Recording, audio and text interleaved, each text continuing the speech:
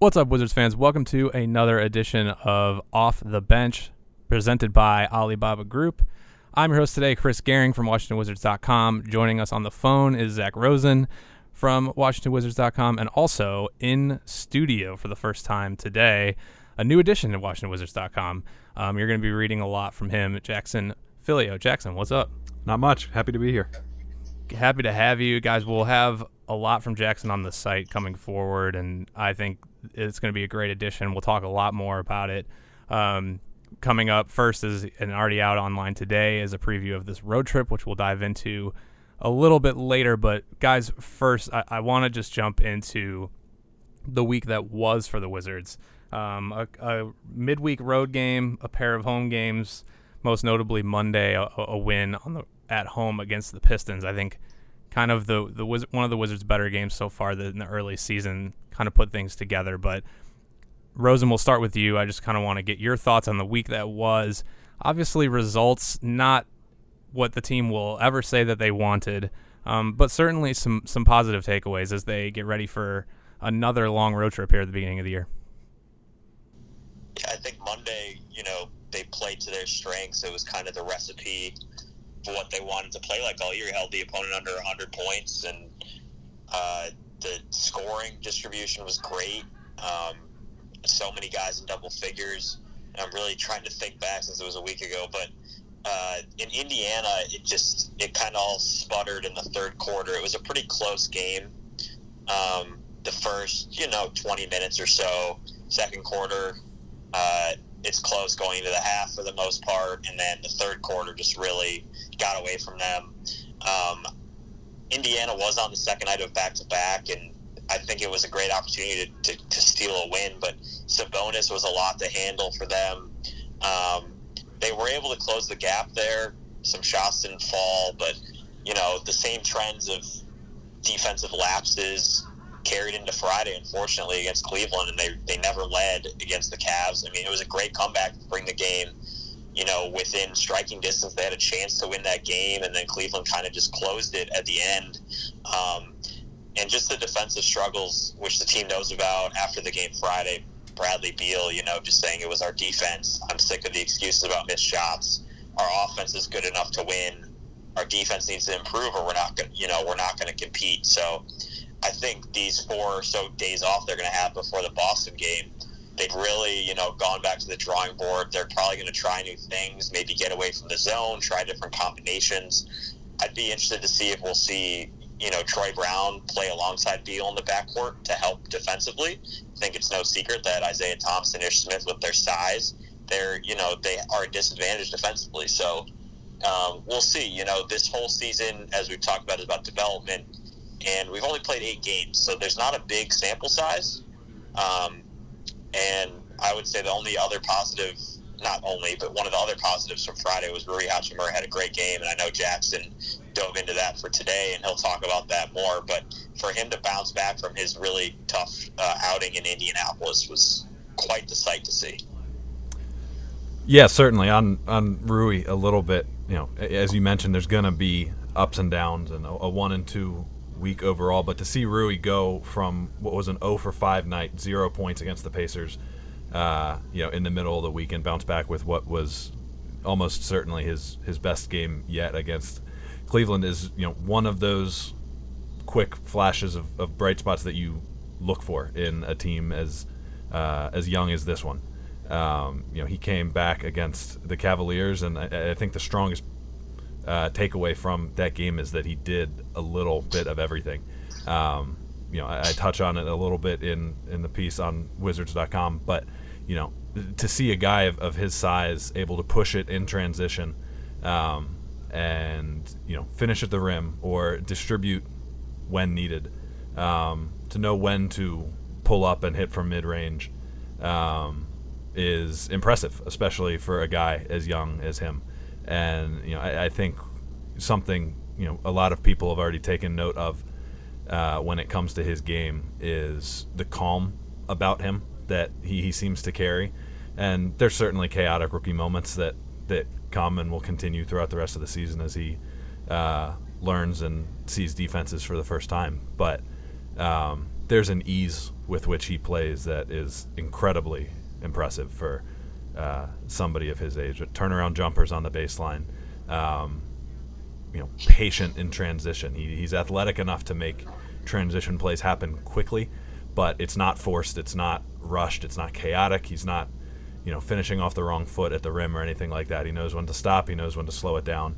And for as much talent as he has when it comes to, scoring and handling, there's very clearly a level of intelligence there that I think is pretty promising for his early career.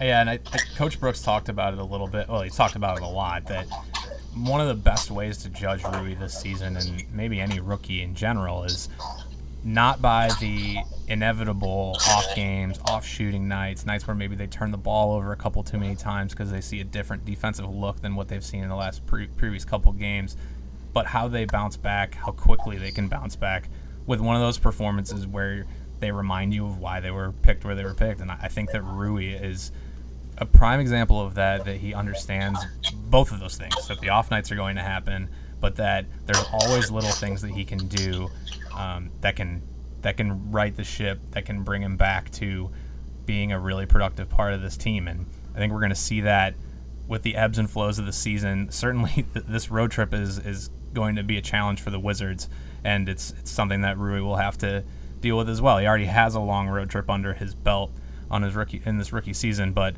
guys, let's shift our focus a little bit to these next 3 games. It starts with Boston on Wednesday. The Celtics they're on fire to start this season. They've played really well together despite some new additions, Kemba Walker chief among them.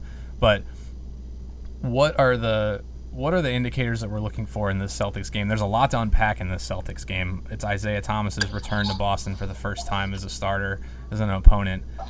Zach, you can touch on that. We have some additional content coming forward as well on social and on the web about this that I'm really, really excited about, and people will see later. But Zach, on the court, what are we looking for in Boston? It's a big road test early in the year for this team. So this team, yeah, like on paper, I think a lot of people look at their depth, especially now that Hayward's out with that broken hand. Like, they've got Kemba, they've got some role players, they got some young guns. They don't really have a center. They lost Al Horford, but this team started building chemistry because 4 of them were on the Team USA team at the World Cup. So, like, Smart, Walker, Tatum, and Brown all played together in China, and they have awesome chemistry already. Obviously, Brad Stevens is a great coach, and I watched them last night against the Mavericks, who are a good team. We saw them to open the season. The way that they defended Porzingis, and Lucas still had a pretty good game, but they were all in his face with Marcus Smart. And I heard through the grapevine that former color commentator for the Wizards, Kara Lawson, is she's an assistant coach now at the Celtics. She's going to bring all the different looks of Bradley Beal. They're going to know how to defend him. They know him really well. So I think the Celtics game, like a lot of games, is going to be up to the other guys. I think there's definitely an advantage down low. I think Hachimura and Thomas Bryant should be able to dominate against them. Daniel Tice is their starting center. Cantor hasn't been playing. And there's a lot of prominence in the paint if they can win that battle. But yeah, I mean, Boston has already, they've been playing together for a while. They have a great coach. It's going to be a tough matchup. We all know how hard it is to win there. And yeah, touching on some of the content you alluded to, we have something special coming with IT and John Wall that I know we're all looking forward to. Yeah, I think, Zach, you touched on it a little bit, the depth and the struggles that they've had at center, and that being a point that the Wizards can attack. For as much love as we give Rui for these past few games, I mean, that game against Cleveland was another 20-point performance at Thomas Bryant, where he was 11 of 16 from the floor. I mean, he has shown early this season to be as capable a young offensive guy as the Wizards have. So going after their big men is certainly something I think the Wizards will look to do. Seeing how the Celtics adjust to, changing rotations with Hayward out is going to, I think, not just define this game, but define a lot of, their play over the next few weeks. It's interesting to see, as much depth as the Celtics have in the backcourt. That's where they get a lot of their scoring from. Kemba and their young forwards. Marcus Smart is up there on the team in scoring. The Wizards are the reverse. Their depth is pretty much predicated in the front court, whether it's bringing Wagner off the bench, Rui and Thomas Bryant obviously contributing out of the starting lineup. Where you want to slot Bertans positionally could be up for debate, but he's a long stretch big guy that could pose a lot of problems for this Celtics lineup. But to give the Celtics credit, I mean, they are one of two teams in the league that comes into this game top 10 in offensive and defensive rating. They are doing it on both ends of the court. So how much that changes without Hayward is yet to be seen. He's somebody that hasn't just carried a load for them scoring, but has done a little bit of everything, rebounding, playmaking. So it's a bit of an unknown, this Celtics team that the Wizards are going to face, but they're as tough a test as Washington has faced so far. And as is true with so many teams in the league now, when you face a point guard like Kemba Walker, we talked about the Wizards' defensive focus, a guy who can get his own shot, that can facilitate. We've seen him for years in Charlotte do the same thing. He can be a problem on his own, and when he's got the supporting cast around him, it just makes it really hard. It's going to be quite the challenge for the Wizards, specifically defending that point guard position. That's hard every night in the NBA, but it's especially hard with Kemba Walker. The next stop on the trip is the Minnesota Timberwolves. We've seen them already once this year. It was a really off night for the Wizards at home on their home floor. The Timberwolves were without Karl-Anthony Towns that night. They will have him back for this trip, for this visit. Zach, what do you see with the Timberwolves? Obviously, having a guy like Karl-Anthony Towns changes everything for them. A night that was difficult for the Wizards the first time around. Certainly, Karl-Anthony Towns doesn't make it any easier when you have to play him on the road. It almost feels like it's going to be an opposite than the opposite of the Boston game, where they have Towns in the paint. Wiggins, who I know everyone likes to rip on, has actually had a really nice year so far. And Jeff Teague and Gorgie Jang both killed the Wizards, kind of turned back the clock in that Timberwolves game. I think the Wizards will remember how embarrassing that game felt and that loss, and they'll really come out and play well. Defending Towns obviously is going to be the key to the game, just like you guys said with defending Kemba and how they approach that. And it's interesting because in the past, if you guys recall, Jan Mahinmi actually had a ton of success guarding Karl-Anthony Towns in years past. Obviously, we know he's practicing. He probably won't be back for a little bit still. But if he can give some pointers to the young centers on how to guard him, that would be super helpful. I think that's a much more winnable game than maybe it will seem.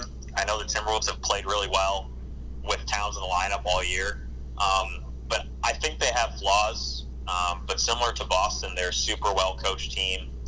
I think their defense is super underrated. But, in terms of playmaking and scoring, they kind of lack that. So if the Wizards can have a hot shooting night, I think they certainly could win the game. Yeah, I think in terms of top-end scoring, it's tough to compete with the Timberwolves, Towns alone. But if Wiggins is going to be doing what he's done for the last week and a half, their top-end scoring is, up there with some of the best of the teams in the league, at least the last few weeks. Whether that sustains, we'll see. But in terms of what we've seen from them the last few games, this is a dangerous offensive team. One of the advantages I think the Wizards have here is some of that depth that we touched on. The Wizards can bring a lot of shooting off the bench. And Zach, as you mentioned, if the Wizards can get hot, if Bertans and Wagner can make a few, then this is absolutely a game that the Wizards can win. But again, it's going to come down to containing a Karl-Anthony Towns that they didn't have to face the first time around. So we'll see. Yeah, it's a game that at home the Wizards only shot it was under 40%. They still scored 109 points. I think it'll be a high scoring affair. It's something that the Wizards can win for sure. And then they finish up, guys, with the Magic, who a lot of people I think assumed would be in the playoff picture in the Eastern Conference. Again, it's been 10 games. The Magic have started 3-7. Not a great start for a team that wanted to continue an upward trajectory this season. Obviously, there is plenty of time for that to continue. They still have the names that you talk about that can hurt the Wizards that have in the past. Vucevic. Augustin is a super tricky point guard to guard. He's a great shooter. He can take the ball. He can break people down. A lot like what we've seen from Ish Smith. DJ Augustin, a smaller point guard, can do the same. What do we see from the Magic? It's another, I think, winnable game. Obviously, the Magic aren't playing well, and the Wizards will definitely have this one in mind as something that they can get on the road and try to close the road trip with some momentum. And another interesting travel from Minnesota to Orlando. It's a long trip. We did the same thing last season. Yeah, the good thing is we are staying overnight in Minnesota, so that'll make it easier. Definitely. But yeah, this trip, like you mentioned, there's a lot of miles covered, but staying overnight will help. For Orlando, I never really bought into that, especially because they have so many young guys that you just had no idea how they were going to be. We only really knew how Augustin, Vucevic, Gordon, kind of what they've been the last couple of years. So I never really bought into them being that good preseason. I kind of get why people projected it. But, I mean, they're still a really good defensive team. That's a Steve Clifford thing. They have the right tools for that. But their offense is so bad. And if you look at the team, it makes sense. But, you're a hot shooting night away from really pouring it on another team in the NBA, right? So you can't take that for granted, and especially as, the last stop on a 3-game road trip, the Wizards need to, pay attention to that and say, hey, we have one more game here, especially, maybe if they're 0-2 on the trip, this is a very winnable game. We haven't had the most success in Orlando the last couple of years, but again, this team just struggles to score so much that I really think it's going to be a great opportunity. The backcourt, we talk about the Wizards' depth is probably front court heavy, but for the Magic, they're, besides Augustin, who is a very, very good point guard, very underrated. I mean, they have Fultz, who we don't really know how good he's capable of being night in and night out. Fournier's kind of struggled throughout the last couple of years. He's declining a little bit, so I think there's definitely opportunity for the Wizards in this one. Yeah, I mean, for as much trouble as the Wizards' defense has had early in this season, this is about as favorable a matchup on that end of the court as you're going to find. The Magic have only scored 100 points in 3 of 10 games this season. That's tough. But their defense is, runs about as counter to that as possible. They're nasty, they're physical, they're long, and they can throw a lot of bodies at you.